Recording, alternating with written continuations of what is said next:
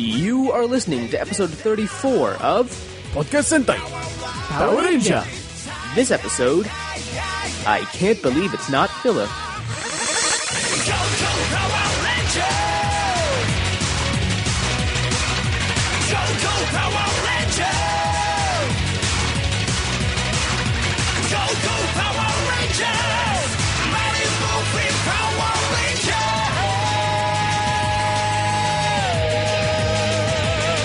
Hello, everybody, and welcome to this, the 34th episode of Podcast Sentai Power Rangers, coming out hot on the heels of the 33rd episode. And by hot on the heels, I mean like it should the next week, even though the last one's...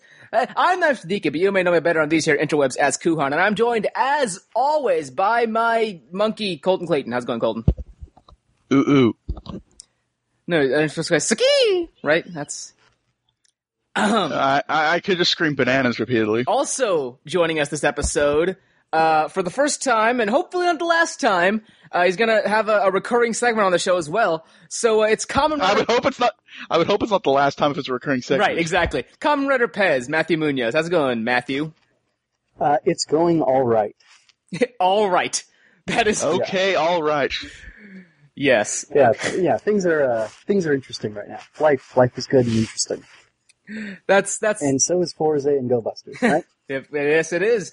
I do want to say, yes, we did have 3 episodes come out last week, mostly because I like to have episodes released one after another. Like, I like to have it in the right order and not 32, 33, then 31. We did that once on the Green Lantern Corecast, back when it was a Spotlight podcast. It was like a bunch of episodes came out then. By the way, 18, remember this one? Yeah, we're on like episode 40. Remember episode 18? Yeah, that actually happened. So I like to release, them in order of when they were recorded, but I also really hate Super Samurai so much that I didn't even want to listen to myself talk about it. That's I understand. I'm pretty sure we do have at least a few listeners who do like. I'm sure. Listen, if you guys like Super Samurai, more power to you. I couldn't even listen to myself talk about it. I like my voice. I think I said this before. I'm pretty sure I said this on like the last episode on 33. I like my voice. I could not listen to myself talk about Super Samurai for that long. I didn't mind talking about Super Samurai or even watching it. I don't mind talking about it, but listening to myself talk about it was even worse than watching the show. So anyways. Okay. I guess, yeah. So, episodes came out. That's exciting. What's going on with you guys? Colton, you go first. Well, like we mentioned in the off show that you're not going to hear, I've been collecting Teenage Mutant Ninja Turtles comics, so that's something. You've also been collecting podcasts. I've also been collecting podcasts. That's my hobby. I've actually also technically been collecting podcasts. I'm starting another show as well. But I won't be editing this one, so it'll come out on time. What's going on with you, Matthew? Not terribly much. I'm in the middle of a bunch of real life things at the moment. Fortunately or unfortunately, they're good and bad. But I've, as far as my content goes, I've been enjoying Go Busters and Forza both, and I'm current on both of those, and just doing stuff, fiddling around the site, posting up the videos for overtime as they come out, and then I've also been intermittently tweeting out stuff about Kuga as I'm watching it, because I want to watch all Kamen Rider, and Kuga's the first of the, new, what is it? Is it Heisei? Modern stuff? Is it Heisei? I think it's Heisei, right? There we go. Yeah. Believe me, I do know a little bit what I'm talking about. I'm not completely clueless. Well, I suppose technically Black RX would kind of be the first, since it was around that time that they changed eras, but... Yeah, technically. Wasn't it like in the middle of production? It happened in 1989, and now it's 2001 when the next series came out. Well, then isn't it like Heisei 2? Is that like, I don't know, I feel like they Electric Boogaloo. I feel like they have some sort of distinction for it, and I would... Heisei 2, Electric Boogaloo. That's exactly what it is. Well, it's supposed to be named after the Emperor, isn't it? Right, but like I think it's probably named after the Emperor, but they also want to say, like, by the way, we want to split these 2 Kamen Rider segments because they're not necessarily the same. So, because like Kuga isn't technically in the same, it's not in the same part of the history of Kamen Rider as Black RX would be. So right. Well, according to all writers, maybe, but yeah. From most precedent that we have, that's correct. All right, so that's the things and stuff. So hey, guess what? We now have a bumper for the news.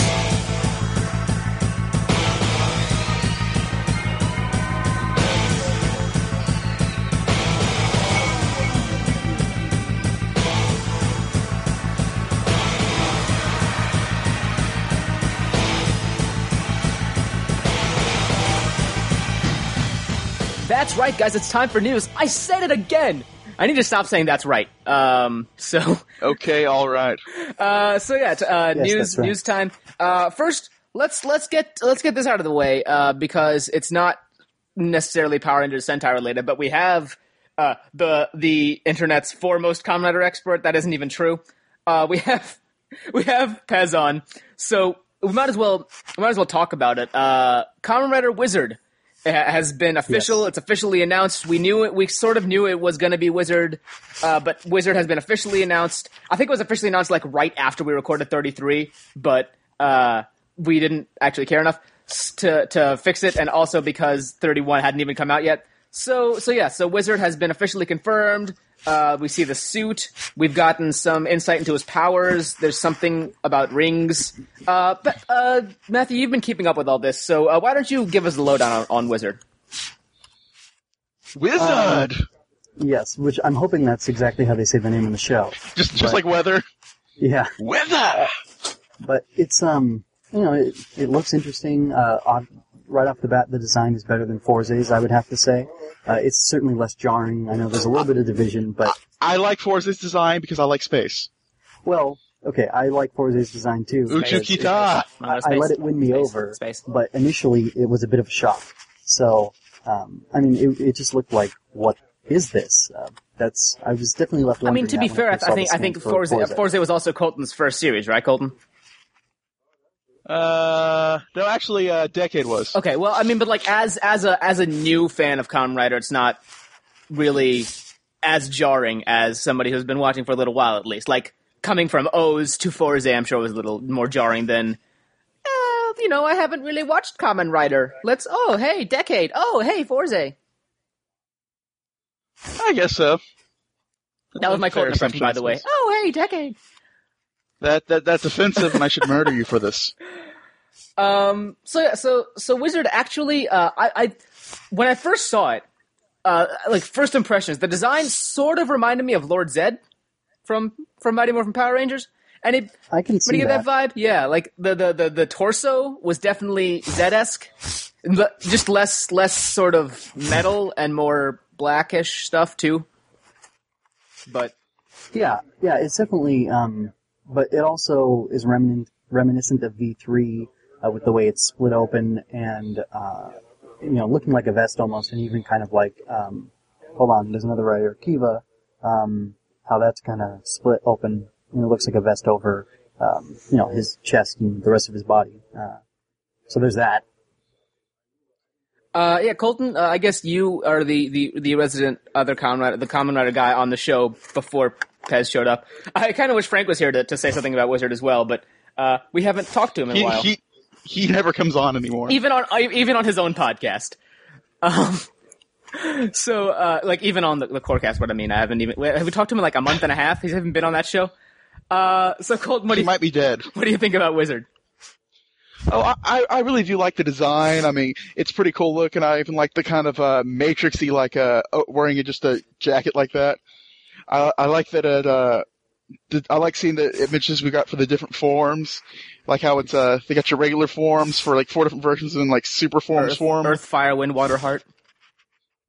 Yeah. Yeah, I'm just gonna call it now. His theme song will be Earth, Wind, and Fire. That's a band, not a song. It'll be played by. I'm sorry. My legs hurt. I can't think. It doesn't make sense. Exactly. You don't make sense. Now that I'm done insane rambling, yeah, I really like the use. I like the belt design with the handprint, the use of the rings for his various powers. I'm very excited to, just like Forze, watch this for 8 episodes and then keep forgetting to continue watching. That's unforgivable. Well, once we have an official segment, you really won't have an excuse. Well, sure I will. What do you mean? We talk about Red Lanterns every week on the Corecast, and I don't read that. Yeah, but this is a show you care more about. That's true.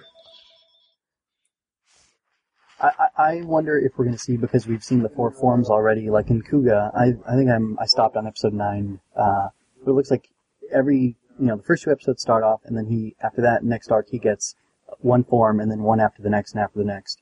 So I'm excited to see if he does, if they do Wizard similarly to Kuga in the beginning, where he premieres, and then after that in preceding arcs, like consecutive arcs, basically, he gets his different forms, and then he gets to live with them for a while and figure out what they're like and what they do.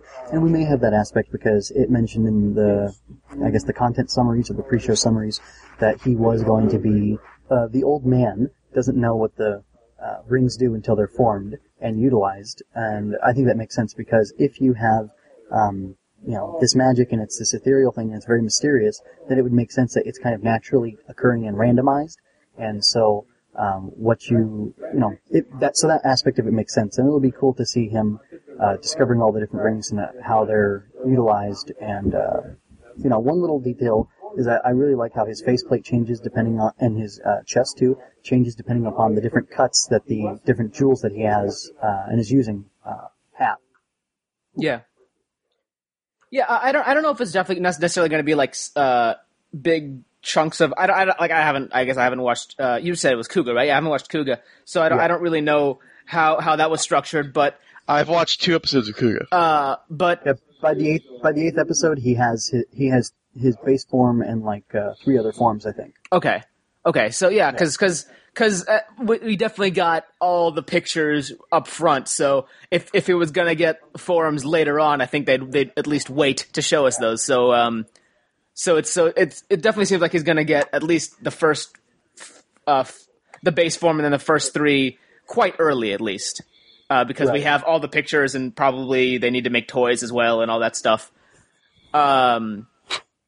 But yeah, I guess that's Wizard. I don't know what else to say. Seems interesting. Yeah, I mean, needs more Harry Potter references. Some interesting themes. Yeah, I'm waiting for a crossover with Magi Ranger. that'd be interesting to see. I mean, it would be totally outside of how Toei works right now, it seems. But they if they wanted to be cute, they could do it. Or who knows? Maybe the next Sentai will be magic themed, and then they'll have a crossover. Well, you never know. I mean, look what they did with Super Sentai versus Kamen Rider. They had it be a decade in Gokaiger because they both had the theme of transforming to old Rangers. True. Or they'll do, but those are both anniversary series. That's different. They'll do Wizard with the Go Busters, and then just make a bunch of references to Masato. Oh yeah.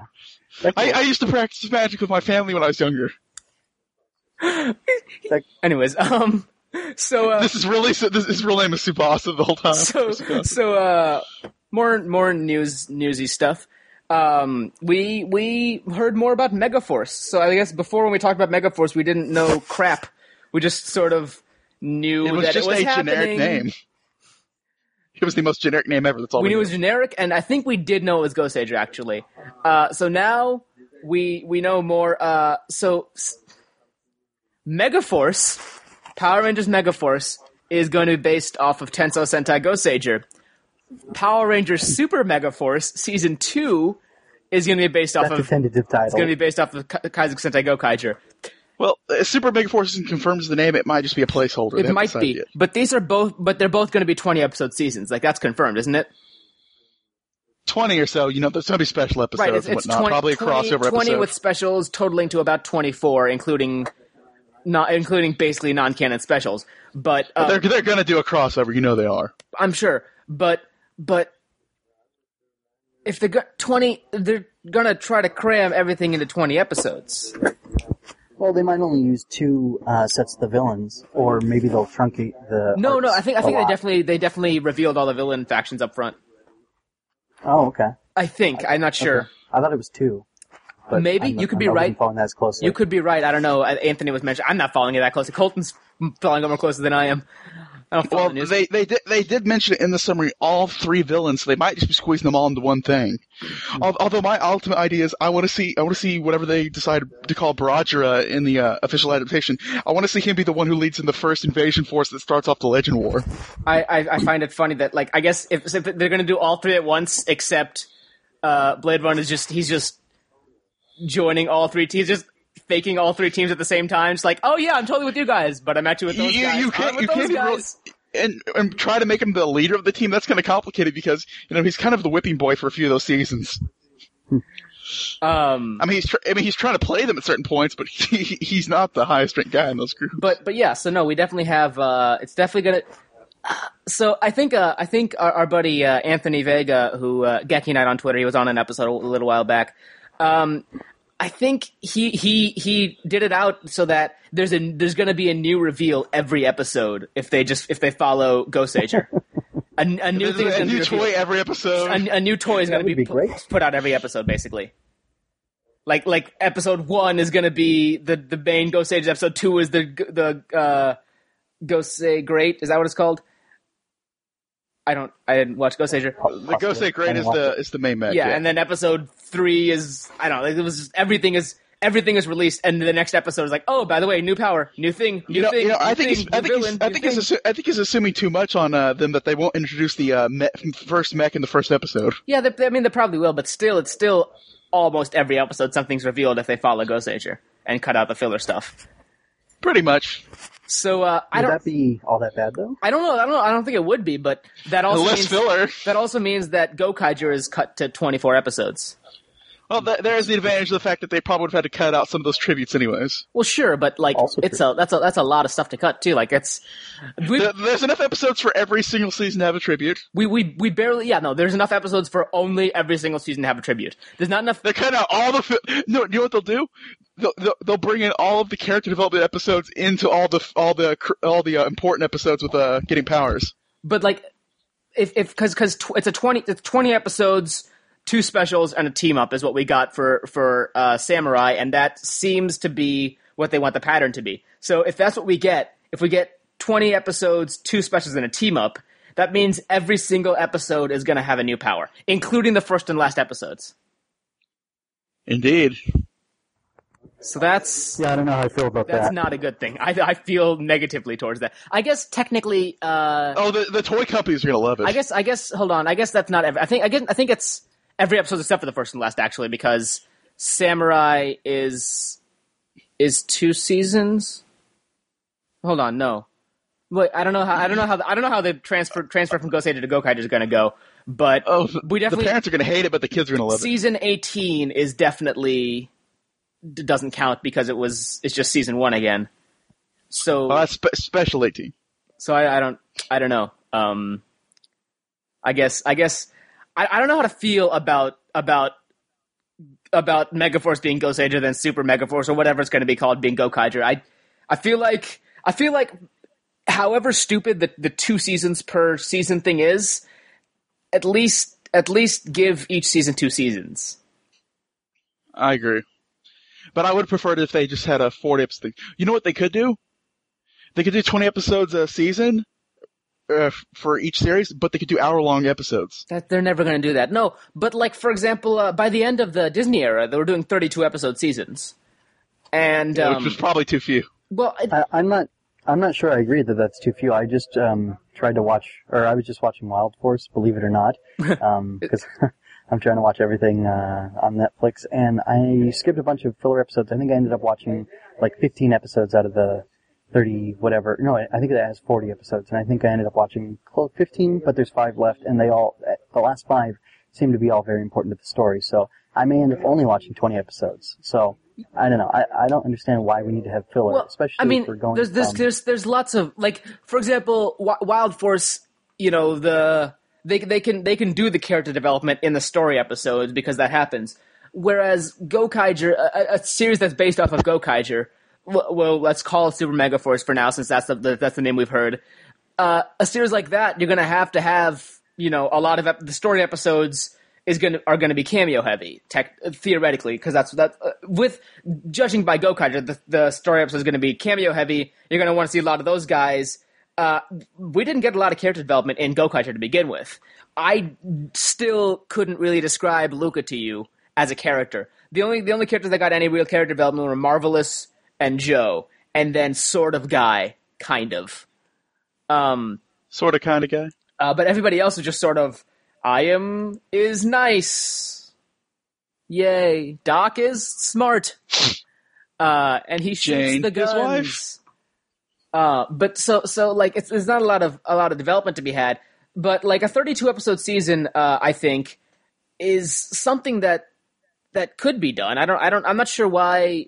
I'm not sure what Nickelodeon's deal is with Saban right now, and it's another weird thing is that Nickelodeon. I don't remember which one. I think it was Brian. I can't pronounce his last name. One of the creators of Avatar: The Last Airbender, and obviously Legend of Korra was posted on his Tumblr the other day about how, first of all, Korra got picked up for 2 more seasons, and they're going to be 13, or two more books. It's 1 more season. So 2 books is 1 season in Korra, because Nickelodeon's standard right now is 26 episodes per season, and so book 1 is 12, book 2 is 14, and that's 1 season in Korra. And then book 3 and book 4 are both 13, and that's season 2 for the purposes of Nickelodeon. So I'm kind of confused as to why for Samurai they are, for at least for Power Rangers, from what we've heard, total for all of Power Rangers, what we've heard is 20 episodes a season, 24 if you count the specials and the team up. Well, maybe that's because they're splitting they were going to split the seasons in half anyways. Well, no, that's kind of complicated set for they didn't do only 52 episodes for Samurai combined. Right. No, I get that, but at a point, then maybe just bump it up to a season and a half for Samurai, make it 26 plus 13, 39 episodes or something, and or even like the specials, the 2 specials they did were completely American made, so like that's not a crazy thing to imagine that they just do a couple more American made episodes. They didn't, and then there was another completely American plot too, wasn't there? I can't remember which one it was. Oh no, sorry, it was filler. Never mind, it wasn't American made. But Scott, your friend said hi. Yeah, they can't help, but they said hi. The team says hi.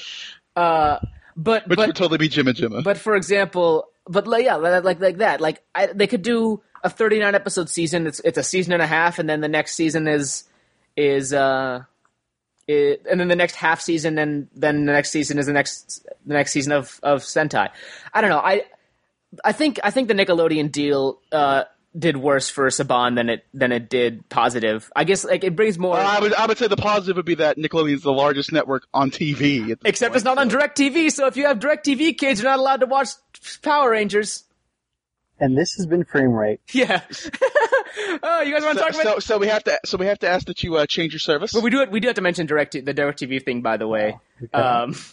But real quick, do you guys want to say anything of the whole super? I guess I somehow segued from Megaforce into how stupid Nickelodeon's thing is. But what do you guys want to say about Megaforce and Super Megaforce real quick before I do want to mention the whole DirecTV thing. What to say about Megaforce? Well, I think the idea is definitely interesting, the way they're going to bring in all these new seasons, but I'm still not sure about the 20 episode thing. That's my real cap there. I'm not sure if it's enough. It could be. I mean, I'm willing to watch and see how they manage it, but it's just something that you can't really assume on because, the company's kind of screwed like this because Nickelodeon. I mean, they bring in a large audience, don't get me wrong, but at this point, their main goal with Nickelodeon is they got the large audience. Now tell them to move to Vortex on CW. Well, I want to bring up something real fast. Oh, did we mention that as news real quick? Oh, we should. Well, but okay. By the way, Saban now owns everything that 4Kids owned and now has a block on CW. Well, except it kind of shares Yu-Gi-Oh with Konami. Namco? Oh, Konami. Right, but it owns the share that 4Kids did, or however much 4Kids owned. It owns the block and all that. It has the rights. It has everything that basically Saban bought 4Kids, except they didn't actually buy 4Kids. They just bought everything 4Kids owned. Matthew, what do you want to say? Oh, I want to say, the big audience is great, but if the show sucks, then what's the point of having it? Well, I mean, again, they are kids. Kids don't notice as much bad acting, and the story is fine because it is Shinkenger, and the Shinkenger story was fine. Yeah, but sorry, what were you saying? Well, I have a problem with like the hiatuses though. Even no, so, that is a big problem. On one level, it does suck. That is Nickelodeon. We mentioned that in episode 33, which you haven't listened to because it's not out yet. Oh, right. It will be out for the people who are listening to the show. So this might be a little bit of rehash. But yeah, the hiatus. I feel like there's a problem with the hiatus, but television-wise, it sort of makes sense. The problem isn't really with the hiatus. The problem is with the advertising. They don't tell you that the show came back on. Because Nickelodeon, they do hiatuses all the time. Like Korra's got on a hiatus. Not even on a hiatus. It's just the season ended the next season. Young Justice is on hiatus. Things because they go on hiatus for the summer, just like any show goes on hiatus for the summer. But the problem is, first of all, it's most shows go on hiatus for the summer because a season ended, summer, next season starts. But the other problem is that Nickelodeon is just there's like, oh, we're on hiatus. Oh, by the way, show's back. Here's the last few episodes. Okay, hiatus again. Yeah, that's not good. No, it's really not. It's Nickelodeon would end this problem if they'd follow the Super Sentai way of doing an episode every single week, and then the immediate week following the end of the show, the next season starts. Obviously, that's ridiculous, and that doesn't make sense in an American market, so I'm not even going to justify it with a response. Actually, kids would continue watching because they're kids. Right, no, the kids would continue watching, but it's cost prohibitive. I'm not asking for an adult show. But I think the only real problem is that for example, Clash of the Red Rangers was huge. It was a team-up event. It was a big thing, and they didn't advertise it until, like Colton said last week, like 3 hours before it actually happened. Right. And like that's which is ridiculous. Like it's and that's why the ratings dropped. If you look at a chart, I think I made a chart because if you look at the numbers, the ratings are steadily rising. They're pretty high. And then hiatus, and then it comes back from hiatus like, oh, now it's lower than episode 1 was because they haven't told you that they're coming back from the hiatus. That you have no idea. The only reason that we knew that kind of stuff is because it's on the DVR. You can look forward. Oh, it looks like this is going to be happening. Or also we hear news and somebody tells us on the internet. The only people who found out were the people who happened to listen on the internet at that hour, the people who checked their DVR, and the people who happened to just be watching Nickelodeon at the time. Yeah, and that's mostly not kids who are the target audience. So if their goal is to sell toys, then they don't seem to be doing a very good job of it, right? Exactly. And yeah, so like, ironically, the successful kids network in America doesn't understand kids. And it was a Thanksgiving special too. Like kids were home, they were off school. Just tell them there's shows coming on, and they'll watch the show. The only reason they weren't watching at the time is because, without warning, they're probably just with their families at the time. Yeah, right? And who wants to spend their time with their stupid family? They want to watch Power Rangers. Yeah, if they knew Power Rangers on, they'd say, screw you, parents, I'm watching TV. Yeah, so... Like all kids do. So obviously there is a problem with the advertising segment of the Nickelodeon Saban deal, and I don't know. Maybe if they can fix that, then I don't even care. Just whatever. I just want the show to do well, even if it's crappy. Because then eventually maybe somebody will show up and it'll be good. It's like Time Force, or In Space or something like that. If we just keep up our hope, Tommy will return to the show. A bunch of crappy seasons and then something good. Dino Thunder 2. But yes. So that is Megaforce. Mega. I guess we didn't really talk about Megaforce very much, but I do want to mention this whole DirecTV thing. So. There was I don't want to explain the logistics behind it all, but Viacom and DirecTV got in a big fight. Viacom's asking for like $1 billion to put their content. That's not a made up figure. That's what I heard is $1 billion. They're asking for $1 billion for DirecTV to continue licensing their content, and DirecTV was like, well, no, you're sort of cannibalizing our market by putting all your shows on the internet. And Viacom's like, okay, pay us $1 billion, and DirecTV's like, nope. And so all Viacom networks, including Comedy Central, MTV, VH1, and the big one, Nickelodeon, are pulled off of DirecTV completely. And so if you have DirecTV, sucks to be you. Yes, it's kind of a silly situation because they talk about cannibalizing the market, but you know what? No other service provider has complained to the point of not paying the money. Well, I mean, I don't know how when the contracts are being negotiated, but DirecTV, it's DirecTV. Just they took a stand, and it could pay off, it could not. And also the other I'll laugh if they lose half the customer base. The other thing is that, well, I mean, they were already losing customer base because everything was online. So I don't know how much they're going to lose that they didn't already lose. Well, the people who were actually legitimately watching those channels, and those channels are important to them. And the other, they could be switching services. The other thing that I think the CEO of DirecTV announced that they said to Viacom, hey, listen, we don't want to pay your licensing fee, but would you be okay if we continue to carry your channels and people who want to get the channels have to pay a separate fee? They have to pay, like, I want Nickelodeon and Nickelodeon and stuff, so I'm going to pay $3 extra a month to just get Nickelodeon. And Viacom said no to that.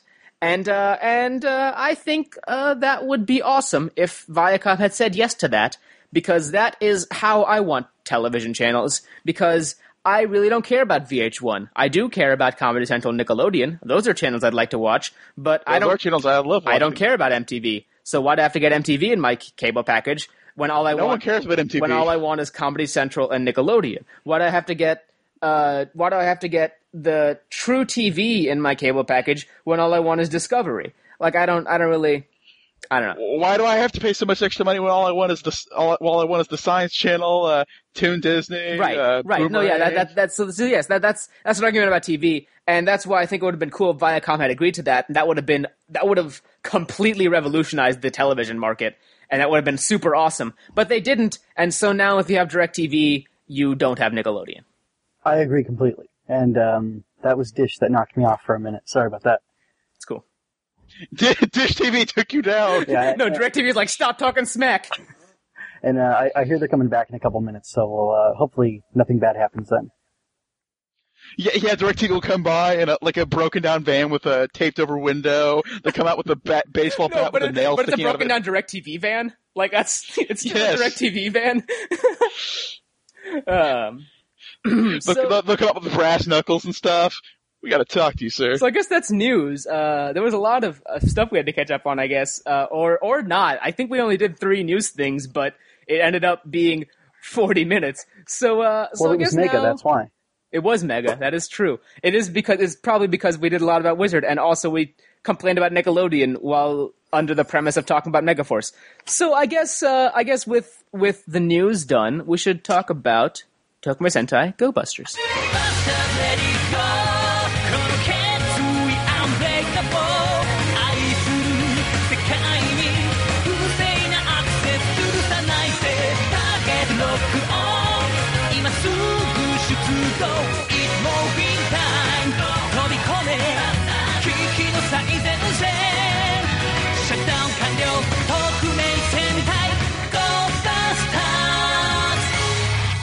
Okay, guys, it is time for Buster. I said that at last episode, and I'm going to say it again. I might say it every time from now on, because it's words they say in the show. And you're lazy. So, we are finally almost totally caught up. There's only 3 episodes this time, and that's quite a feat for us, because we've been doing like 6 episodes before. I guess that's probably because we also were doing a Kiba Ranger, so that's 4 and 4, and that's 8 total episodes, which is a lot.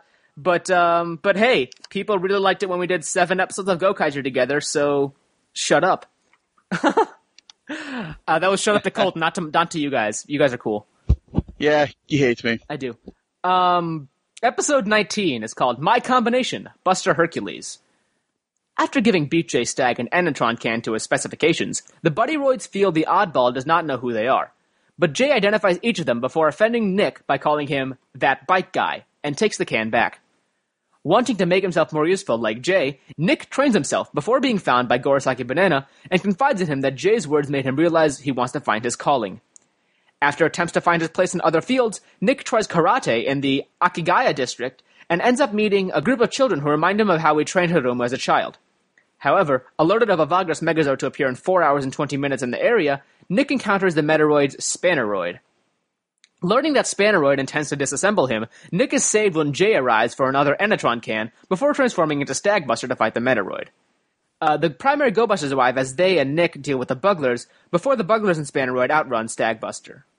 Back at the Energy Management Center, after learning that Nick is trying to boost his own confidence, Hiromu tells his partner that he cannot work with him. While the primary Go-Busters go for the Metaroid, Nick wanders into the Kajimoto district, where he encounters Enter and Spanneroid, just as the former reveals his goal to take out the Buddyroids to cripple the Go-Busters. Nick is nearly shut down by the two before Hiromu arrives, followed by Yellow Buster and Blue Buster. Kicking a despairing Nick away, Hiromu reminds him of what he told him as a child to never hold back and believe in himself, just as Masato and Jay arrive, so the latter can assure him that he is a vital teammate. Which is great, because it's just like, oh, by the way, Masato and Jay are in this episode. Hey, you matter. All right, let's go fight. With Enter taking his leave, Nick is moved by everyone as he recharges before Spanneroid arrives with the Bugglers. Standing back from the fight, Nick watches the Go-Busters take out the Bugglers while Red Buster and Beat Buster finish Spanneroid off. Soon after, Go-Buster-O and the secondary Buster machines are deployed to face a Spanner Zord and a Type Delta Megazord. The fight goes poorly for the Go-Busters until Nick suggests transferring their power to 1 point on Go-Buster-O to deliver the death blow. By that time, Go-Buster Beat and the SJ-05 Stag Beetle combine to form Buster Hercules, using its Hercules Crisis attack with Go-Buster-O's Explosion Kick to destroy both enemy Megazords. Soon after being repaired, Nick starts up another karate session in the park and has Hiromu join in. However, Hiromu ruins the moment by saying that Nick's bike mode is vital for him to move around, and he will not be good for him as a fighter. Hiromu's such an ass. It's funny how many times the Wikipedia page for a list of Go Busters episodes says Hiromu ruins the moment. That's pretty much what he does. That's the end of every episode is Hiromu. You know, the more I watch the series, the more I realize that BJ Stagg would be a better buddy roid for Hiromu, just for how blunt and to himself he is. Well, you know, the only person that can I don't remember the line. Oh well. And you skip the best part of the summary, the part where Nick starts trying to dress up for different jobs, including being what looks like Marilyn Monroe. Yeah, that was strange. I sort of just didn't want to talk about that part. Didn't really nope. I did like Chef Nick though. That was pretty funny. I'm sure he'd make a great chef. Colton, what did you think about my combination, Buster Hercules? Orenogatai, Buster Hercules. I liked the episode. It was really nice getting to see like how the buddy roids kind of like more interact with each other on their own for that first bit, and getting to learn the insecurities of Nick because everyone else has important jobs and he's that bike guy. Poor Cheetah Nick. I'm surprised given the way he looks. He's like the only one who's the perfect shape to actually be one of the fighting buddy roids. Yeah, I'm surprised he can't. He's just human. He's human shaped. He sort of did fight too, like in earlier episodes. I think they just sort of decided, like, you know, we're gonna have another fighting buddy roid. Maybe we shouldn't have Nick do that so much. I mean, he could be the Sixth Ranger, have him pop off his armor, and it'll also give the Red Ranger his battleizer. Except they don't do battleizers in Japan, so that'll be US exclusive. Red battleizer. That was in a team up. That was post Power Rangers. Well, yes, but still, you know, they could do it. Tell me you wouldn't like that. The battleizer creates the Sixth Ranger. Not kind of. I mean, like, it'd be kind of okay. Maybe they'll have a US exclusive battleizer and Sixth Ranger. I think it'd be. That would be nice. I think it'd be too derivative of BJ Stagg. I'd like it just for him to be the only fighting. No, I agree. I don't. You know, it would actually be a great moment, Japanese, where it's like, stop copying me. The only person who can surpass me is me. That's what it was. That was the line I was trying to say. I'm glad I remembered it and you didn't. Surpass is the word I couldn't remember. So Matthew, what'd you think of episode 19? My combination, Buster Hercules. I liked it at first. It kind of threw me off, and I thought, what is this? Why are we doing this filler episode? And you know, there's good things and bad things about filler. And maybe correct me if I'm wrong. Maybe I could be using the wrong syntax, but does a character development episode like this count as filler or not? Yes. Well, you could argue that pretty much there was a lot less filler in Gokaiger because every single character development episode was a filler episode in that show. Right. Yeah. No. Character development. I guess. I mean, like, there's. And some people consider it filler if it doesn't develop the plot. You know, I don't think filler is really appropriate though for a show like this because it's not deriving from a different material and just making up stuff to pad out time. No, right. I mean it's still filler.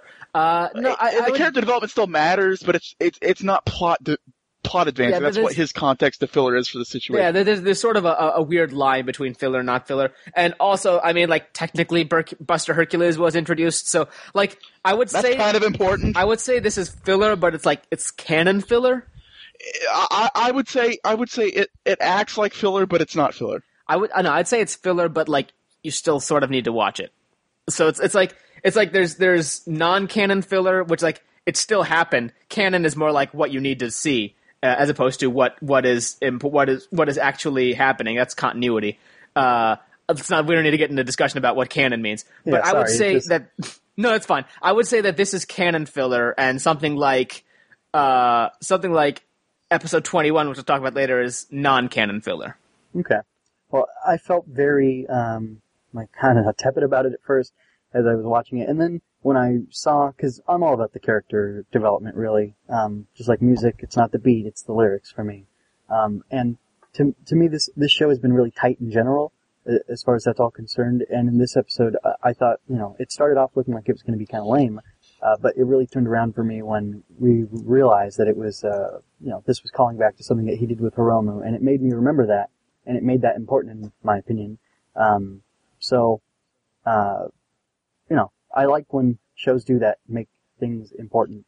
That's very eloquent, the way you said that. Yeah. I mean... Shows that make things important, I like. Well, what's the point of watching it if it's just going to be explosions and stuff? You could do that with anything, but if there's a story behind it, then that's what I'm there for, personally. So I felt... Explosions ready, go. I think the hallmark of a filler episode is when one of the main characters doesn't show up until right before the big fight. I'm sorry I didn't understand that. Like a hallmark of a filler episode, because Masato didn't show up until he was not in the episode at all until just before they did the final fight. Okay.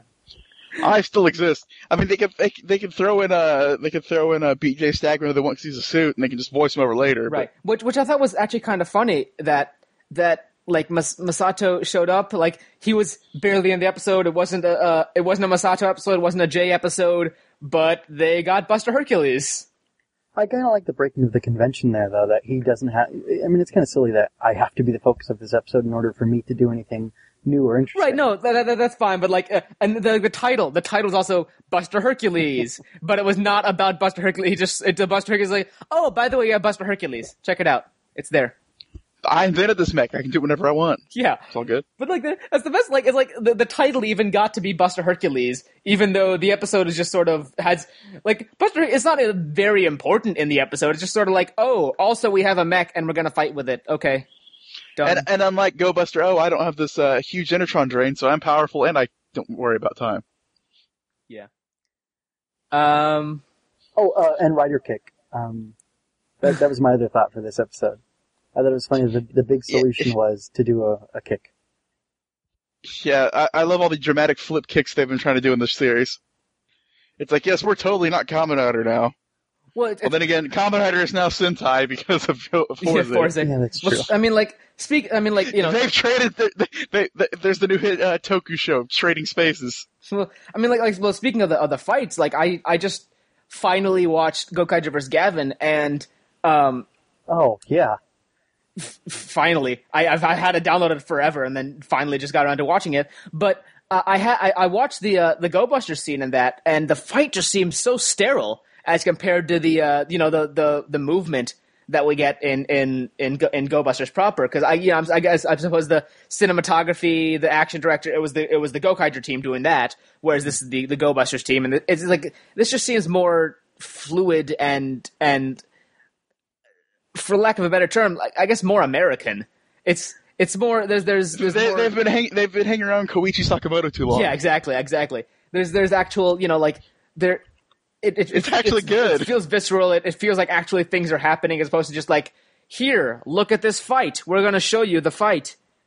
They're using the visual medium. I said this, I think, the first episode we talked about Go Busters. They're using the visual medium as opposed to just using the martial arts to show you they're fighting. They're actually using the visual medium to show you they're fighting. Which is good. Yeah, I love the fighting in it. I mean, that's one thing for sure I'd say about this show. Yep. Combat ready, go. Hey, so if you want to talk about something that is definitely not filler, episode 20, 5-part concentration, Great Go Buster. So, combination. Not a lot happened in this episode until eventually nearly at the end they just sort of combine. No, it's not. It's Gotai, not Gatai. Shouldn't it be combination? I mean, it is a 5-part combination. Okay, but maybe it's I'm sure it's some sort of pun because it says in the transliteration in the Romaji it says Gotai, which I'm sure kind of sounds like Gatai, which is I guess some sort of play on Go words. tie, got tie. It's funny that they do this episode immediately after introducing Buster Hercules. Just Buster Hercules. Also, we're never going to use very that next again, 'cause episode. Oh, hey, I think we could do this if we do some modifications. So, sorry, what were you saying? I was going to talk about that, but I mean, are we ready to talk about that? Or you need to summarize I was going first, to do a summary first. Colton Okay. just likes to talk about again. things before I let him. I'm an interrupting cow. Moo. Finding Hiromu with a Christmas music box before he's going to sleep, Yoko learns from Usada that the music box is Hiromu's last present from his parents before the accident 13 years ago. The next day, the team arrives at the Makuta district, Makuta, after being alerted to a Vagus Megazord's transportation within 5 minutes and 30 seconds. While there, the Go-Busters encounter the Metaloid Filmroid as it creates copies of the primary Go-Busters. The Go-Busters fight their copies until the Film Zord arrives and creates a barrier around its surroundings. After Filmroid teleports away once his copies are defeated, Masato and Jay arrive to reveal the barrier the Film Zord created as a projection of subspace. He is called in by Kuroki to reveal the nature of subspace, and Masato offers their only chance is to modify Go-Buster O to combine with his secondary mecha so that it can enter subspace and destroy the Megazord. Masato oversees the process while warning Hiromu that it might cause him physical harm, as he is the main pilot of the Megazord. The next day, with Masato and the Buster Machine crew still continuing their work, Yoko confronts Hiromu about the risks he's taking. He assures her that it'll be okay and that they must save everyone. Alerted to Filmroid and Iwatani, the primary Go-Busters arrive and defeat the Bugglers before Filmroid uses his projection ability to have them see their deepest desire in his new Sweet Dreams attack. The Blue Buster and Yellow Buster manage to see through it because their visions are quite superficial. Red Buster cannot, as his deepest desire is to be reunited with his family. Which actually means something unlike the other two. Unlike Yellow's like, my deepest desire is to party with Usada. My Wait. deepest desire is to have my former boss say I'm the greatest and give me a massage. Losing against Filmroid, Blue Buster and Yellow Buster take a hit meant for Hiromu. But at the last second, despite Filmroid's gloating, Red Buster snaps out of the delusion in time... The delusion? In time to save his friends, he is forced to discard Filmroid's delusion to destroy the Metaloid with extreme prejudice. Apparently it's a Kiba Ranger up in here. Once alerted that Gene has completed the modifications, the primary Go-Busters arrive as they, Gene, and Jay witness the formation of Great Go-Buster. Great Go-Buster is then... Which is actually interesting to note for that scene. They're actually not just doing a mid-scene transformation. They're building it in the actual hangar. Yeah. Although then in the future they will do a mid-scene transformation, but... Of course, it's the first time they gotta make sure it works. Yeah. Great Go-Buster is then deployed into the subspace projection, and they fight the Film Zord before destroying it. Upon seeing Messiah's apparent form as the subspace projection collapses and Enter falls back, Hiromu loses consciousness from the strain, but has a content look on his face. He just has a dumb smile on his face is what it is, but content is what they say. So, Matthew, what'd you think about episode 20? You wanted to see we're going to say something, but then you waited like you should, as opposed to what Colton did, which is not wait. I see. Moo. Yes, and then I believe the all my good thoughts about it were removed from my mind. This was a really... I know what I was going to talk about now. Just speaking of character development, which is something that I love, I think it was great that Hiromu fell victim to Filmroid's delusion, and the other two didn't, their thoughts were superficial, and maybe that means that they're more carefree individuals, and while they're focused on their mission, they're not consumed by it, and this may be an insight into Hiromu that he is consumed by this, and that's all he thinks about, and that's all he's been thinking about for years. And he turned into a little boy during his delusion, and he saw his childhood self going and being with his family again, and that to me says that obviously there's nothing more that he wants than that, and that's pretty much all he's thinking about right now. And it's interesting. I don't really know how he came out of the delusion, or if he just kind of indulged himself in it for a while. Which you can imagine if you had a loving mother and father and they were taken away from you, that you would want to dwell in a chance to be with them again. And I believe that was an episode of Akiba Ranger. Huh? I said I believe that was actually an episode of Akiba Ranger with Medea's mother. Go ahead and listen to that episode. I will have to go ahead and watch that at some point. I promise. Spoilers! Yeah. But, I don't know. I think that this strikes a really emotional core, and, there's, Lycra or, fake leather and all that stuff, but I mean, this really touches on something serious and deep within Hiromu. And, I think he's a really good character. He's a silent but strong type, and I hope we get to see more of his psyche. And I after I saw this scene, him protect his friends and then shoot, do the special buster on Filmroid, it made me think, I really hope this show turns a corner at some point and becomes even more of an Evangelion ripoff and goes into that psychological stuff. And I think this could go really dark and interesting places. And not super dark, just, dark enough. As long as we don't end on the last episode with congratulations, I'll be fine. Yeah, I understand that. Yeah, I get the opaque of an ending. Or choking a giant naked version of your friend. I thought that was a really nice. I thought there was a really nice quick interaction between Hiromu and Jin when they were loading into the Great Go Buster. When Jin said, like, I see you finally found the strength. And Hiromu was like, on the contrary, I actually found my weaknesses. And Jin's like, yeah, finding your weaknesses is what makes you strong. And I like zen, like. Yeah, I like that. I like that. Yeah, it was a cool moment, and it was a nice little interaction. And I thought I mean, I guess it was the focus of the episode. It sort of defined the episode in that one little moment. And then they went and fought bad guys. So. It was nice that they actually put the thought into the fact that these robots weren't designed to go into hyperspace, so we're gonna have to modify them so they can not only properly sync with the other two for the Buster Hercules combination, but we also have to make sure that they can actually survive the trip. Even if it's fake hyperspace, it's still close enough that it could damage their mechs. So just 3 more years till Saban fucks this up. Woo! RPM 2! Episode, Vengix is coming back! Josh Colton, do you want to say anything else before I went on? Anybody anything else? No? Let me take it. I was gonna say some things, but then I got lost in my train of thought. So the answer is no. Alright. The next episode, speaking of filler and or maybe character development, Farewell Blue Buster is the next episode. So, finding the Energy Management Center base's air conditioner on the fritz, Hiromu and Yoko find Ryuji overheating before he loses consciousness, which is great. He comes in like, I've been waiting for you guys, like, oh no, he's overheating. After the others get him to the medical ward, having met Masato earlier, Gorosaki frets when told by the man that Ryuji's inclusive medical checkup says that he might die the next time he goes berserk. Hiromu and Yoko come up with a plan to save Ryuji before they're deployed to the Nakaya district, where they face off against Dumbbellroid before they find themselves exercising against their will, allowing the Metaloid to escape. Which, by the way, Dumbbellroid, forcing you to exercise, that character would be a superhero in America? Maybe not a villain? Soon after playing the Age card, Hiromu convinces Kuroki to make Morishita the new Blue Buster, much to Ryuji's dismay. After the others train Morishita, telling him and Nakamura what they have learned, Hiromu and Yoko are alerted to the Rindo district, where Dumbbellroid calls them out, as Beatbuster and Stagbuster join the fight.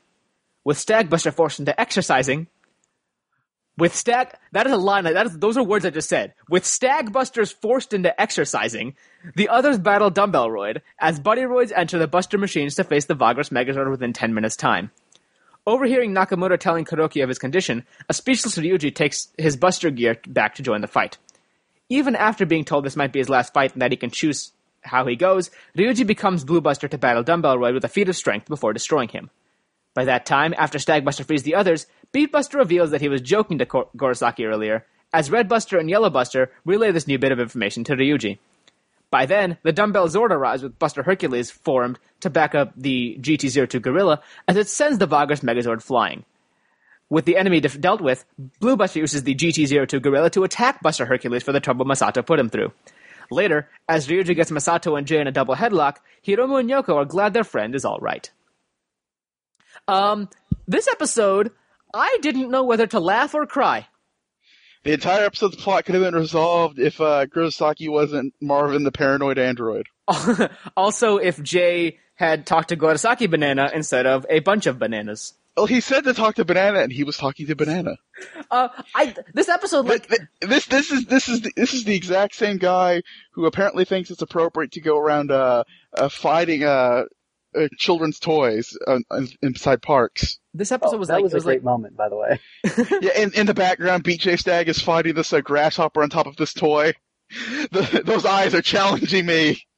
like this episode was like it was like oh man, like Ryuji's super serious is kind of sad, but also I know he's not gonna die. I was laughing at points that I'm like, oh man, this is super serious and cool, but then I'm like, but it's not actually. It's all based on a lie. What is even happening? Oh, old man Ryuji, by the way, and dead Ryuji were awesome. Those were pretty cool. Dead Ryuji, that was the best. Who knows how long this will take? It's like, I'm not that much older than you. The dramatic irony in this episode didn't really work for me that well. I'm surprised Ryuji didn't bring up the fact that Jin Masato was like 41. So yeah, but he's an avatar, so yeah, yes, but eventually if the war went on too long, he would be too old to fight because his real body would be too old. No, it's cool though because the avatars.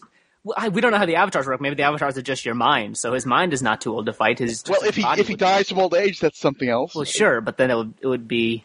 But that would counter their point because they were suggesting that he would die of old age. Well, yeah, but that was earlier, and he wouldn't necessarily die of old age. He would also there's also strain put on his body. I guess to strain put on Masato. Anyways, it's just a funny episode because in the end, when it's revealed, he flips out, gets in his mech. Buster Hercules is having trouble taking this thing down. Kurosaki goes on his own and just in a rage, they destroy that mech. I enjoyed actually seeing the old man makeup on Hiromu. Not the old man, the slightly older makeup on Hiromu and Yoko, because theoretically in 30 episodes they're gonna have to do that to Jin to make him look 41. Yeah. Yeah. Or maybe the actor just age roast me, thought he's wearing makeup to look young. Except we saw him in Maji Ranger as well. I mean, since then. Since then, instead of aging 7 years, he aged 27 13. years. No, 13 years. 13, whatever. He's been drinking 20. quite heavily. Well, 20 because he was 20 in Maji Ranger. He's been drinking, smoking, doing cocaine off of hookers. Winning. It's 7 plus 13 winning. So apparently Jin Masato is Charlie Sheen. Yes, that would actually be great if old Jin is actually played by Charlie Sheen in old man makeup. We can now confirm that in the Go Busters adaptation, Jin's character will be portrayed by Charlie Sheen. Well, that's what Sheen's doing right now with that anger management show. He's trying to prepare for that. Exactly. Oh, I'm sorry, wrong character. I was thinking about Ryuji. Oh boy, bad joke. But yeah, that would actually be a great cameo for Power Rangers. No, it really would not. It wouldn't. That would be an awful cameo. It would be hilarious. Colton, you're fired. Shut up. So, was anything else? Anything anybody wanted to say? I sort of talked. Matthew, anything you want to say about this episode? Oh yeah, yeah, this was kind of in the middle for me, and like I was trying to say earlier, like the dramatic irony totally, I don't know, was kind of lost on me. I didn't really care. What impressed me was not how everybody else was sad that he was going to die potentially the next time he went to Berserker or whatever, overheated, but how serious he was and how hard he fought, and how he was willing to sacrifice himself and give his all and all that, superhero stuff. I agree with that. Like, everything else was sort of like, oh, well, that's kind of funny, because whatever, it's, haha, they don't understand. Yeah, but then, like, he finds out that, he, quote-unquote, finds out that he might die, and so he's like, all right, I'm gonna go out with a bang. Let's do this. Yeah, it was very impressive. Yeah, it was very impressive. I enjoyed, that development to his character. And oh, definitely. Like it's like all right, well, I'm gonna die fighting because like why would I just want to hang around like this? Whatever. I'm here to help. I have to help. I don't have much of a choice. It may be filler, but if nothing else, at least it's an insight into Ryuji's character. And it was also an insight into Yoko and Hiromu's because like Kuroki said, if Hiromu were to come up with such a stupid plan, obviously he must care about Ryuji enough to come up with a plan that dumb. And the nice touch is in the episode preview we get a new avatar, Escape. Oh, Yeah, that's I didn't right. watch the preview. Next- What happened? Describe it. Next episode is we're getting a new Entra like character, except this Escape? female. I mean, Escape. is this a chick? Yeah. Yes. Yes. Okay. It's That's Escape. interesting. It is a female named Escape. You know, they're really missing the important part. They need to get the trio of Control Alt Delete. Yeah, that's what I want to see. That'd be great. that'd be kind of funny. It is, And they combine their powers to kill the Go Busters. or I mean, they could Control Shift Escape is also a thing. They could I think somebody mentioned online. This is not counting Malshina. This is the first human female main like what's the word, sub commander whatever, since general I think is the word they use, since Kagaracia in Go Onger. And possibly the first non-porn star actress since then. And before that, Because both Malshina and Kagaracia were porn stars. yeah. So then before that would be cousin Shizuka, Serene Win Shizuka. I'm pretty sure she was not a porn star because she's Right. probably like 16 or 14 As or something. Well, it is Japan, so Yeah, I don't Yeah, know. you gotta be careful for the Japan factor. well, it depends. Was this before 1999? Because that makes a whole difference. as Anthony would be angry if I were to not call her Serene Win Shizuka and call her something else. Wouldn't instead. she be Shizuka of the Serene Wind? Yeah, but I think Acer translated it as Serene Wind Shizuka as opposed to Shizuka of the Serene Wind, because like it's not like he's Trunks of the future; he's future Trunks. Well, actually, example. he's just Trunks, but he's from the future. Right, but you know what I mean. So yeah, so that was Go Busters. Anything else anybody want to say about this stuff? Escape coming next episode. It's going to be pretty awesome. We got some good stuff coming in Go Busters. Yeah, I just hope the show keeps improving. And like, I don't know if did you guys talk about the scans already for the new Which armor? scans? Like the Super. Oh Go no, Busters we did not. I saw those. Oh, I forgot about that. Yeah. Do you have a picture? I completely forgot what they look like. I have no picture. I think I saw it on Tumblr. To Google image search. They look kind of cool. I don't know. It's a super armor. It's gonna happen. I guess that's the thing. Well, I just like the Google concept image of it coming search. from the Buster Machines. I like this show has been really consistent with the sci-fi aspect of it, explaining everything. So I'm really happy about that. Yeah. I do like that they explain everything. Like Great Go Buster was a good example of that. Is that it's not just like, by the way, Hiromu, you need the courage, and then you can combine.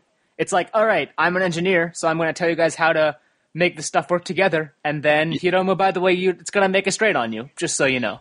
You know, looking at the armor, it kind of reminds me of the Mega Modes from a Samurai. I'm sure that's what Toei was inspired by. Actually, didn't Bandai make the Mega Armor? Plex did, the company that makes the actual suits. Okay. They actually also made the My Morphin Power Rangers the movie suits. Well, no. I mean, I heard that Bandai made the toy of the Mega Mode. Oh, and then they probably. had to write it into the show. Like for Bandai, they didn't know who the actors were going to be, so they made those little masks things to hide their face, and so the show decided to add that in as part of the transformation, even though it doesn't matter at all. Right. And when you actually look at their helmets, they never show that. Right. Well, because you've seen past that too, of course. And if they do a helmetless fight, they'll have to have those on, then remove those too. That would look silly. I don't think they will. They've done helmetless scenes, haven't they? I'd like it if they would. I like those helmetless scenes from Sentai. Just his Those are dad. awesome. You saw his dad helmetless. I thought we saw them James. helmetless at some point, but I guess maybe I'm just thinking of pictures. I'm also behind on Samurai. Don't tell anyone. I don't blame you. I would be too if I weren't doing this stupid show. You know, it's pretty easy for you to catch up. The show's on hiatus. Yeah, Yeah, I can. that's how we Fine. caught up. Right. Hiatus, ready, go. So that was Go Busters. I hope you guys enjoyed the show as much as we are enjoying the show, and more stuff coming soon. Yeah, I don't know. How do I normally end these segments? Let's talk about Akiba Ranger.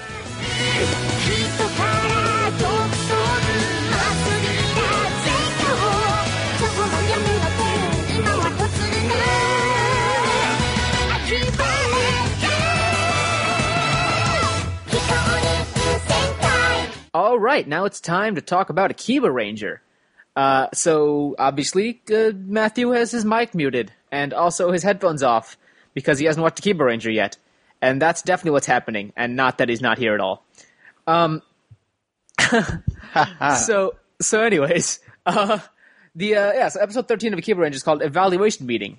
If you don't hurt, that's all right. And basically, it's a clip show type thing. So after the Akiba Rangers defeat Dr. Z, their powers are mysteriously taken away. Then one day, while living their ordinary lives, they receive a message from Saburo Hatte, telling the Akiba Rangers to watch the enclosed DVD and reflect on what they did wrong during the past 12 episodes, if they want a second season. Akagi, Mitsuki, and Yumeria and Hiroyo play the DVD at Cafe Himitsukuchi and make comments on the events shown on each episode.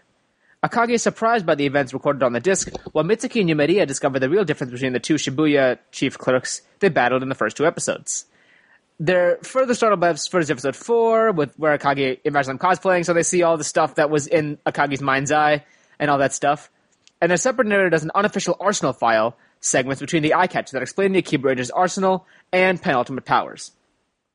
By the end of the final segment, he asks Saburo Hatte why Deca Blue and Black Condor are mentioned on his script. Halfway through the disc, the trio and Hiroyo begin to notice Saburo Hatte's manipulation of the series, from Malshina's appearance in the real world to Akagi's departure from the team. Mitsuki and Yumeria then begin to argue that Akagi destroyed the series by realizing that reality was a TV show. Akagi then counters their argument by claiming that Saburo Hatte selected him to be the main character in the first place, and only Saburo Hatte is responsible for the events of the series. By the time they reach the 12th episode, Akagi realizes that they have been duped again by Saburo Hatte, who's trying to fill the broadcast schedule as cheaply as possible by using a recap episode. He then stops the video and panics, not knowing how to fill the rest of the running time with fan service to appease the viewers. Yumeria has an idea and rushes her comrade into the cafe's closet, while Hiroyo entertains the viewer by singing the GQ Aoi theme song, Heroic Lily. The trio return to the cafe in their Akiba Ranger outfits to perform a helmetless roll call. That's right, helmetless roll call. Then they wave to the viewers and thank them for supporting the show, urging them to send their feedback to Toei for a chance to have a second season. And then it explains all the awesome stuff they get from the series as they continue on. Yeah. And then 6 Rangers battle modes. Come on, new giant mecha combinations. Starts babbling about possible subplots for a season to begin, and then at that point, the end sign fills the screen. I could say tropes and references, but there's only really one, and that's the clip show. This episode is the clip show. That's pretty simple. Yeah, I don't know if there's anything else that they mentioned because I wasn't looking at the right page, so I'm actually trying to fill time apparently they actually are doing a stage show, and it's going to be quote unquote episode 14. Well, that's going to be interesting. Yes, it is. And right now I'm currently scrolling down this page to see. Here we go, tropes and references. They do right. Okay, so the helmetless roll call, which has been a tradition since Deca Ranger. Of course. Deca Blue and Black Condor appear for some reason when the penultimate powers are mentioned. The end credits features behind-the-scenes photos. A graphic showing the Akiba Ranger A emblem appears in the similar way to the Go Busters logo form up, apparently. Despite being destroyed in the previous episode, Machine and Natasha are still parked outside the Sentai Cafe. Destroyed mecha are often rebuilt in time for the Versus movie team-ups. The segments on the Akiba Ranger weapons have nods to Samurai Sentai Shinkenja's narration style, parodying lines from Shinkenja's combination sequence, the previews, and the end of the episode. The narration voiceover on these segments is Hironori Miyata, narrator on Shinkenger. Unfortunately, he's not the narrator from Decade, because that guy was awesome. Decade, alright. The eye catches used on this episode are made in the style of the Showa-era Sentai eye catches, and Wada Masato, Akiba Red's actor, is part of D-Boys, the acting troupe mentioned by Yumeria. She's also poking fun at a recent trend on Sentai Productions, and writers too, of casting members from young male actors troupes as the leads. I believe Hanto from Go Onger was also a member of D-Boys. Well, I don't care if they're douchebags or not, but, I think they should try, actors. Well, I mean, pretty boys. They're idols. They're not actors. They're not actors. Idols are actors as well. First of all, I want an ugly bastard ranger. First of all, okay, well, I want a muscly, scarred man missing an eye, gray hair. We've gotten 30 pounds of muscle. But no, like we liked Hanto and we liked Akagi, so it's not like they're not hiring actors. They're just you know what I mean. I'd like some diversity in the visual aspect. They're just attractive. That's it. Akagi Ugly wasn't all that attractive either. Well, he was supposed to be a nerd. That kind of fits. Right. So, I don't know what you're complaining I about. made myself feel sad. I don't know what you're complaining about. Well, you are ugly, so. Oh, fuck you. Want to be Mati? Just call me Mati. That's what you want to be, isn't it? Wait, what do you mean? Did you say that before, that you wanted to be Mati in live action Captain Planet? I don't think I might have made a joke referencing that because I'm brown-skinned. Oh. I thought you were serious. Why would I want to be Mati? Anyways, so you can punch Ted Turner in the balls? God damn. So this is the reference episode where we reference obscure things. So Colton, the end of Akiba Ranger. I guess we should probably talk about Akiba Ranger as a whole as well as this clip show, but I guess technically talking about this clip show would be talking about Akiba Ranger as a whole, so. First, obviously, hey, if you buy their merchandise, there's season 2, so everybody buy Akiba Ranger toys. All 4 of them. All 4 of them. The, the Akiba Red Fig Arts, the Akiba Red Figure Arts and the Moe Moe Jikuns and what else? But probably DVDs. Probably DVDs. Yeah, so buy that stuff. That is definitely ridiculously overpriced, but maybe you'll get Akiba Ranger Season 2 by buying it. So yeah. That was the plot of this episode. Was buy their merchandise so that they can continue the show. Colton, what did you think of Akiba Ranger? Oh, I enjoyed it. This was just a wacky series. I mean, it was just crazy, but in a good way. I mean, they don't really do stuff like this too often with Sentai, so it's a nice change of pace. I mean, they're basically making fun of themselves but having fun with it. You know, that's a nice spirit to have on that. So it's Car Ranger. Basically, but even more extreme. Even more extreme, yeah. Even more extreme, even more extreme racing. Well, because Car Ranger was an official Sentai, so they had to follow some of the tropes. Then they couldn't go super ridiculous. Like, by the way, we know that we're fake. We know that we're fictional characters. You know that should come up with it. That's what they should do for the stage show, aka episode 14. Be like, we've actually become so delusional. We're in the real world. Well, apparently, I mean, like they did actually already do the stage show. So I guess I don't know, if somebody wants to find somebody's recording of that on the internet and then sub it. And if somebody wants to find it and sub it, I mean, if somebody wants to find it and then we bug our friend to sub it. We bug our subber friend to sub it. He'd do it, I'm sure. That'd be awesome. I'd love to see this special whenever it comes out. I don't think it's gonna I need more Akiba Ranger. It's a stage show, so I don't know if it's going to come out, but. Well, someone's going to record it. Yeah, I'm sure somebody will record it, and then we'll see. Yeah. So I don't know. I mean, obviously we liked Akiba Ranger. It was really weird. My mind was blown last episode when Colton said, "What if there was a show about Akiba Ranger turning into a real show?" And I'm like, "Wait, that's this show?" But yeah, so Akiba Ranger's crazy. I want to see a sequel called Official Sentai Akiba Ranger. Yeah. That ends with them becoming official. Apparently, Akiba Ranger episode 14 is right at the end of the 12th episode. Saburo Hate took all the Moe Moe Jikuns, and Haki's solution is to use the proto Moe Moe Jikun MMZ, which was used as a prototype Zikun Aoi figure by Bandai. With the help of their delusional audiences, the Akiba Rangers are able to transform. Kabukicho, Shibuyacho, and Mozen Hakacho and the sacrificial drones were easily defeated. They were also able to summon Yaiba of Darkness, Engine Gunperd, and Burstosaur Top Galar, which I assume is from Aba Ranger, because Burstosaur is Bakuryu. The official Super Sentai Red Warriors also showed up to help them. Gohan Red, Shinken Red, and Gosei Red grant them their penultimate powers: checker flag, a big pen, and a microphone. The home video release will be on October 26th, so we are going to get this. In October, it's going to come out, and over time, we'll probably sub it. I hope so, because I need more. More, damn you. So, Akiba Ranger episode 14. Maybe we'll watch it soon. And by soon, I mean in October. And by Soon. October, I mean probably November. It's soon enough. Yeah. So, yeah, I guess there's not much to say about Akiba Ranger. We're not that far removed from it yet. Maybe when episode 14 hits DVD, we'll do a full look back on Akiba Ranger. We should probably do a full look back on Gokaiger as well. Actually, now that I think about it, we sort of did, I guess, in the Gokai finale episode. But now that we're a little removed, now that we're 6 months removed from Gokaiger, maybe we should talk about that as well. Now that we can't remember it. Yeah, exactly.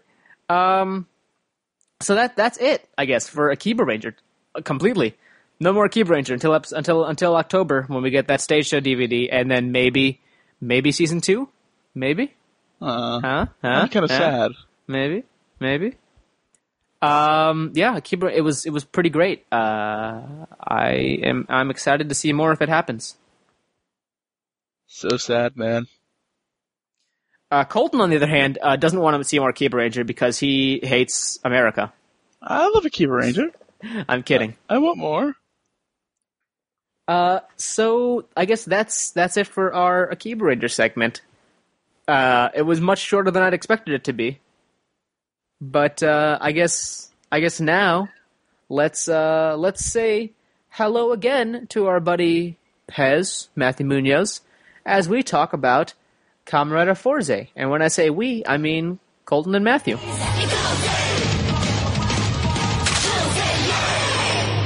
That's right, guys. We had a Fourze segment at one point in time in this show, and then we didn't. And now we do again, except this time it's spearheaded by people who actually watch Fourze, and not me. So, I'm just going to kick it straight to Matthew, who's going to give us a series recap of the series so far, so that next week we can actually talk about the show, maybe? Matthew? I hope so. Okay, so here it goes. So Fourze starts off with a mystery from 17 years ago. Two men in spacesuits fought on the lunar surface, the one with glowing red eyes murdering the other and taking a parcel of some sort. On his 16th birthday, Kengo Utohoshi receives a posthumous gift from his father, the ability to travel to a moon base via a magical corridor of light. There, he and his space enthusiast friend Yuki attempt to carry on his father's work of completing and activating the cosmic switches to use the Fourze driver. Gentaro Kizaragi transfers to Amanagawa High School with the goal to befriend everyone in the school. It turns out that he and Yuki are childhood friends, and he soon gets ensnared in Kengo's mission, mostly due to Kengo being ill and unable to perform. And he uses the power of the Astro Switches to fight off the Zodiarts, students who turn into constellation monsters. Like I said, Kengo is unable to become Fourze because of his mysterious illness, and however, he is able to help Gentaro in Power Dizer, this mech that they have, as well as with strategy and informational support. Over the course of the first 12 episodes, Gentaro befriends people by saving them from Zodiarts. Then they join him, Yuki, and Kengo in the Kamen Rider Club, whose objective is to defend the student body from the Zodiart attacks. We don't learn of the Zodiart's motives or hierarchy until around episode 15, where it is revealed that they want to use the students' strong emotions to fuel Zodiart switches so that they evolve into the 12 horoscopes of the Zodiac. The American or European Zodiac, that is. Not the Chinese. Anyway, Zodiart switches amplify negative emotions and drive the switcher, the person who uses the Zodiart switch, crazy, causing them to reject their humanity and bloom into this higher being. At around this time, Kamen Rider Meteor comes along. He is working to save his friend from the power of the Aries horoscope. Tachibana, a mysterious metal-masked satellite-dwelling man, gave Sakuto Ryusei the Meteor Galaxy and told him to destroy Zodiarts until the Aries came about, and then he would be able to save his friend. He also tasks Ryusei, whose identity remains secret, to infiltrate the Kamen Rider Club to be closer to the action and more quickly find Aries. Ryusei is serious and not really interested in all of Gentaro's friendship nonsense. By the way, the whole Kamen Rider Club is a silly lot, if you didn't know that by now. Ryusei is so desperate to save Jiro that he makes a deal with Aries to kill Fourze in exchange for saving Jiro. He succeeds. Kengo Utohoshi, once reluctant acquaintance to Gentaro, now fights desperately to save his friend, which leads to the awakening of cosmic states, Fourze's most powerful form to date. Since Fourze's debut, he has been taking down horoscopes in rapid succession as their vague plan becomes slightly less vague. And basically what the horoscopes want to do, they're led by the school's chairman who founded the school and created it because it is the perfect atmosphere, given the students' individuality and freedom and a bunch of other stuff I don't really get, to foster the growth of people with a high potential to become Zodiarts and Zodiarts with high potential to become horoscopes. He has commanders who he sends out, most notably early in the series Scorpio and then lately Libra, who seek out students by being faculty members. They're close to the students, can find students with that potential, give them switches, and cause them to come to the dark side, blah, blah, blah, etc. And lately we've been learning that the horoscope's plan is to collect, it looks like it's, like their plan will be to collect the 12 horoscope switches, and Sagittarius, who is Gamo, the chief horoscope, will do something with them, and something will happen. Also, the mysterious masked man turns out to be, or who's called Tachibana, turns out to also be the Virgo horoscope, who actually was the man with glowing red eyes who killed Kengo's father 17 years ago. And then recently he kind of redeemed himself a la Darth Vader in Return of the Jedi. But that's it for now, pretty much. You know, I think also the reason that they chose the whole school setting and everything for where they did is because it's directly under a hole where all the cosmic energy falls on the Earth. That's a good point. Although Gamo may have had it built there because of the hole. Most likely. And Kyoto's kind of occupied, right? Well, they destroyed the one in Kyoto so they could have more power for theirs. Right, but he couldn't exactly put a school there. In the middle of Kyoto, I'm building a school right in the middle of your sacred, your ancient city. Yeah. What are you going to do about it? I have glowing red eyes. All right. Well, I guess that's Forze so far. If you guys haven't caught up yet, then I don't know if that was an adequate catcher-upper, but I don't know. Maybe if you wanna just jump into episode 46, or is that the next one? I think he gave the gist of it. Yeah, that's more or less. I left out some of the finer nuance, but right. No, I watched one episode with Cancer, I think. So that's Forze. If you guys are watching Forze, we're going to talk about Forze every week. I'm going to say, when I say we, I mean they. And when I say I mean at least Matthew. And when you say at least a week, every week, you mean at least for the next 5 or so weeks until the show ends. Well, right. But then it'll probably move on to Wizard, and then I'll probably watch Wizard. So and then accidentally drop off like I did with Forze.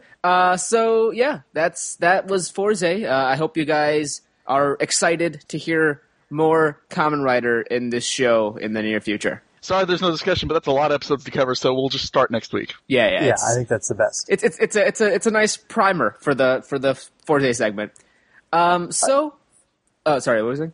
I was gonna say I did early in my old episodes. I did a lot of recap, kind of like Kuhan does for the Sentai episodes. Recently, I've stopped doing that and I've been going for raw reaction. But if you really wanted to, you could listen to those and you get a synopsis in some of those as well. Yeah, or you could go to Wikipedia and read them. That's that too. Or you could watch the episodes. Fun. That's also a thing. There's episodes they're on the internet over time. Or Acer if that's your bag. So yeah, that was the Forza segment. So I guess let's now move on into the feedback.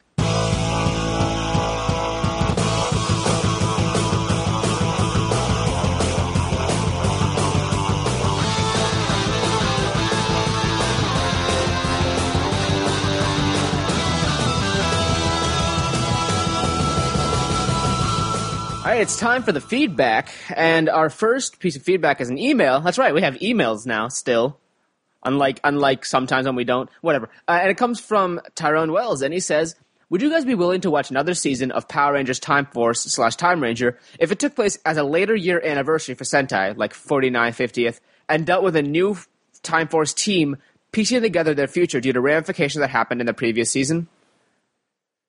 So I guess the idea is I think when by previous season he means Time Force, Time Ranger. So in Power Rangers Time Force, they did all this stuff to the past, or in Time Ranger, they did all this stuff to the past, and now this team in this season has to deal with the ramifications of the stuff that happened in that Time Force. So it's like the next team in the future, but because of all the stuff the past team did in the past, something's got screwed up. Right. So it's still set in the year 3000. So instead of being set in the year 2000 with people from the year 3000, it's set in the year 3000 whatever. I mean, that kind of does sound interesting, but then the complication becomes how different Time Force and Time Ranger are. I mean, because in Time Ranger, in the end, Yes, everything that was supposed to happen happened. Okay. It was Time Force that changed things. So I don't know, maybe. In Time Ranger, it was like, you can't change your fate. If you're meant to die, you die. It doesn't matter. But if you could change your fate, would you?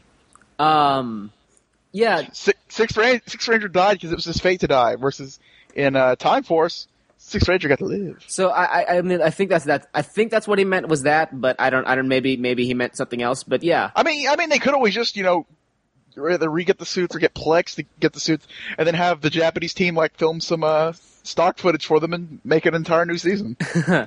I'd be more cool. okay. I'd be more okay with the Japanese making a season like that than the Americans, because I'm not sure about the writing nowadays. We'll have to see a couple more seasons if the writing is good enough to do something like that. To be honest, Samurai wasn't writing. It was very bad translation. Samurai was Zacker and bad translation. So at this point, the issue I believe was they were spending the last year or two trying to get the contracts all settled. So when they finally get everything settled, they had oh crap, we got 4 or 5 months to get an entire show ready. So they probably just rushed it out as fast as possible just to get something in the market to get the name out. They're we need a Blue Ranger. How about you, busboy? And that's how Naji Detier got an acting career. He was the busboy. So yeah, I'd be interested in seeing a future Time Force season. I didn't watch all of Time Ranger. I haven't watched all of Time Ranger yet because it's not all completely subbed properly yet. So I don't know. I'd like to see a time season set in the future. Possibly, maybe they have to go back to the past, and I guess now I'm just describing the Booster Gold comic book. But they have to go back in the past and stop the people. But they're still traveling through time all the time. That'd be cool. Or how about they have to go 1,000 years into the future? Yeah, something like that. That's into the year 4000. Right, that kind of stuff. They have to constantly travel through time to stop bad guys, and then there's this one bad guy villain group that's traveling through time, and then it turns out it's run by one of the former Time Rangers. That'll be interesting. And then in the middle of one of their trips, they crash into the Den liner, and then it's a crossover with Kamen Rider Dino. So now that Colton be Power Rider Deno. Yeah. So now that Colton's being ridiculous as usual, let's move on into our next email. Comes from Matthew. Not this Matthew, another Matthew. Oh. And he says, "How come you don't fact check your info before you record your podcasts? I finished episode 5, by the way, a long time ago, and you called Kaoru Shiba Takeru's sister. And you called Kaoru Shiba Takeru's sister. Takeru is her Kagamusha, not her sister. In the end of the series, Kaoru ended up being Takeru's adopted mother. I don't expect you to know everything about all series, but you should double-check your facts. Matthew. Matthew, fan corrections time. Yeah, we don't actually... it's not like we go through and heavily research everything before doing the podcast. We talk, and then we just sort of say words that we think might be true. You think we think ahead? Yeah. Who do you think we are? We're not the goddamn Batman. I mean, we learned later that about Kaoru, but obviously, and that was a time that we didn't know a damn thing about Sentai.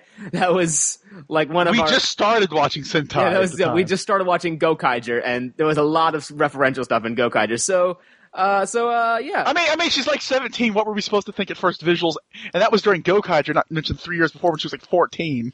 Yeah. And it doesn't help the fact that Saban had decided to make the female Red Ranger, his sister in the adaptation as well. I'm not sure if that was ever confirmed, but I think people were saying Jaden's sister. I think I heard it is confirmed. Okay, I think I heard sister a lot of. First, this was also a long time ago, so they hadn't confirmed that yet. But we saw into the future and we brought you future news. Why don't you appreciate that? Yeah, exactly. Yeah, come on, Matthew. No, AKA we made a mistake, and that happens. It's entertainment, bro. We got better since then, I think. Yeah, we I mean, it's not like we have a team of fact checkers behind us. Kaoru's her sister. Oh, nope. Aaron is telling me right now that Kaoru is actually his Kagamusha. So just so you know, Kagamusha. We just learn things as we go on. Go on. Yeah, I was thinking about making that joke, and I decided not to. I decided to make it for you. Yeah. So I guess we have a few tweets as well. One is from Uchi. He says, "Do you guys know how to send positive feedback to Toei for Akiba Ranger? I want season 2. Loved it. Buy their products." That might work. I don't know, but I bet you'd catch their eye if you sent positive messages carved into your arm in kanji, chopped off, and sent to them. I think they would notice that. Here's what you do. You dye your hair orange, right? And then you spike up just the front. You put on a white t-shirt, blue jeans, red jacket, go to Japan, and take a wad of cash, and then say, "Shut up and take my money." That's another way. Less dismembering, too. Yeah, much less dismembering.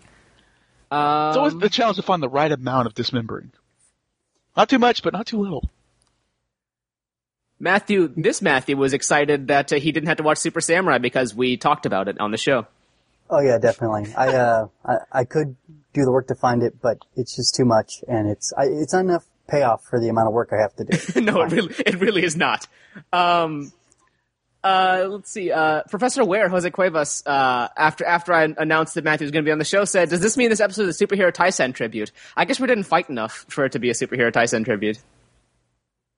Oh, yeah, sorry about that. I meant to be more of a jerk, but, Grrr. And then he said, "Have you ever noticed that Taisen is Sentai backwards?" But actually it's really not. It's just sort of an anagram. And then syllabically backwards. It's syllabically, but and then our buddy Anthony Geki Knight decided to let Professor Ware know that the sen in both means battle, but the Tai in the Tai and Sentai is team, whereas in Taisen it's great. So apparently I'll call it the Great Team Battle. They're different words. Well, no, it's so Taisen is great battle and Sentai is battle team. So that's why Sentai is translated as squadron or possibly force, and Taisen is translated as war. Or in one Geki translation, translated as fighters, because they're martial artists, not really a squadron. Right, or Spec Ops Cell. It's appropriate for that series. As just an example, but yes. So it can be translated multiple ways, which is why a lot of times people just leave it as Sentai. Even for example, Overtime left Pirate Sentai Gokaiger as Sentai. But yeah, so there you go. That's Taisen versus Sentai. And the ultimate movie. Yeah, what? War versus Sentai? Great battles versus squadrons. Okay. I guess so. Giant VHS tapes of World War II will fly at soldiers and kill them. So I guess with all that, with the feedback done, that's it for the show. Colton, if people want to get their emails on the show, where do they send those? They would send that to podcastsentai@gmail.com. That's podcastsenta@gmail.com. That's right. And if they want to send us those tweets, where do those go? At Sentai Ranger? That's right, at Sentai Rangers. There's an S at the end. Be wary of that. Don't just type at Sentai Ranger. And I would assume they would remember that there's usually more than one Ranger. Right, but I mean, Sentai Ranger sounds like it's a thing that could exist. And Colton, if people want to hassle you about joining Twitter, where do they do that? Wherever they feel like. At the store, in your room. Yeah, just find Colton and just find me somewhere in the United States. Just find him and threaten him. He lives in Oklahoma. It's a pretty small place. Oh, it's just a decently large landmass of 5 million people, 5 million people. It's a pretty small place. Continent, state size, it's actually decently sized, like 20 largest or something like that. And you can also find our threads on the internet's places, thegreenlanterncorps.com, Ranger Board. You can find our website, podcastsenta.wordpress.com. Matthew, people want to find you on these interwebs, as opposed to these interwebs. Where would they go? Well, they can direct emails to commonwriterpez@gmail.com, and I am at commonwriterpez on Twitter. And you did a crossover recently, another crossover besides this one, where you guys talked about Movie War Megamax, I think, right? Yeah, that's right. I'm just a passing through podcaster. Don't forget that. And I was on with Toku Strike, which is an up and coming little podcast talking about tokusatsu in general. general geekery, and you can find that on my site, uncommonwriter.net. Should be one of the first few posts there, and it was a pretty cool show and experience. It was my first commentary with somebody else. It was pretty exciting. So what you're saying check that out. what you're saying is next week you're going to be on Dan's Toku rants, and then after that, No Pink Spandex, and then Yeah, why not? And then HJU. yeah, exactly. I'll nudge Keith out of the way so that I can announce the immortal Ega Devil. And yeah, follow me at Kuhan. That's I guess that's it. Facebook? Voicemails. Oh, Facebook. Yeah, Facebook.com/Sentai Rangers. You can send voicemails to 662-Sentai-0. It's 662-736-6240. No, that's wrong. It's 736-8240. Yes, that's The advantage of being able to look at a phone. well, because yeah, no, it makes more sense. 726-8240. 736 rather. 736-8240. I remember it. It's one of those numbers. Call all of them and find out who cocks. It is 736-8240. We haven't gotten any. It's 8675309. Now you're just confusing people. Maybe. If I knew the next lyric to the song, I would have said it. But anyways, so yes, that is it for this episode. I feel like I'm missing something. You can still donate money. Oh yeah, we don't have any sponsors this episode because I announced the sponsors on the last episode or the episode before that, and it hadn't been released as of the recording of this episode. So I don't know. Maybe if we have sponsors by the time this episode is due to release, I might go back and do those. But yeah, that's it. Until next time. May the power protect you. And rock on. Pez out. And then you drop the mic. Just.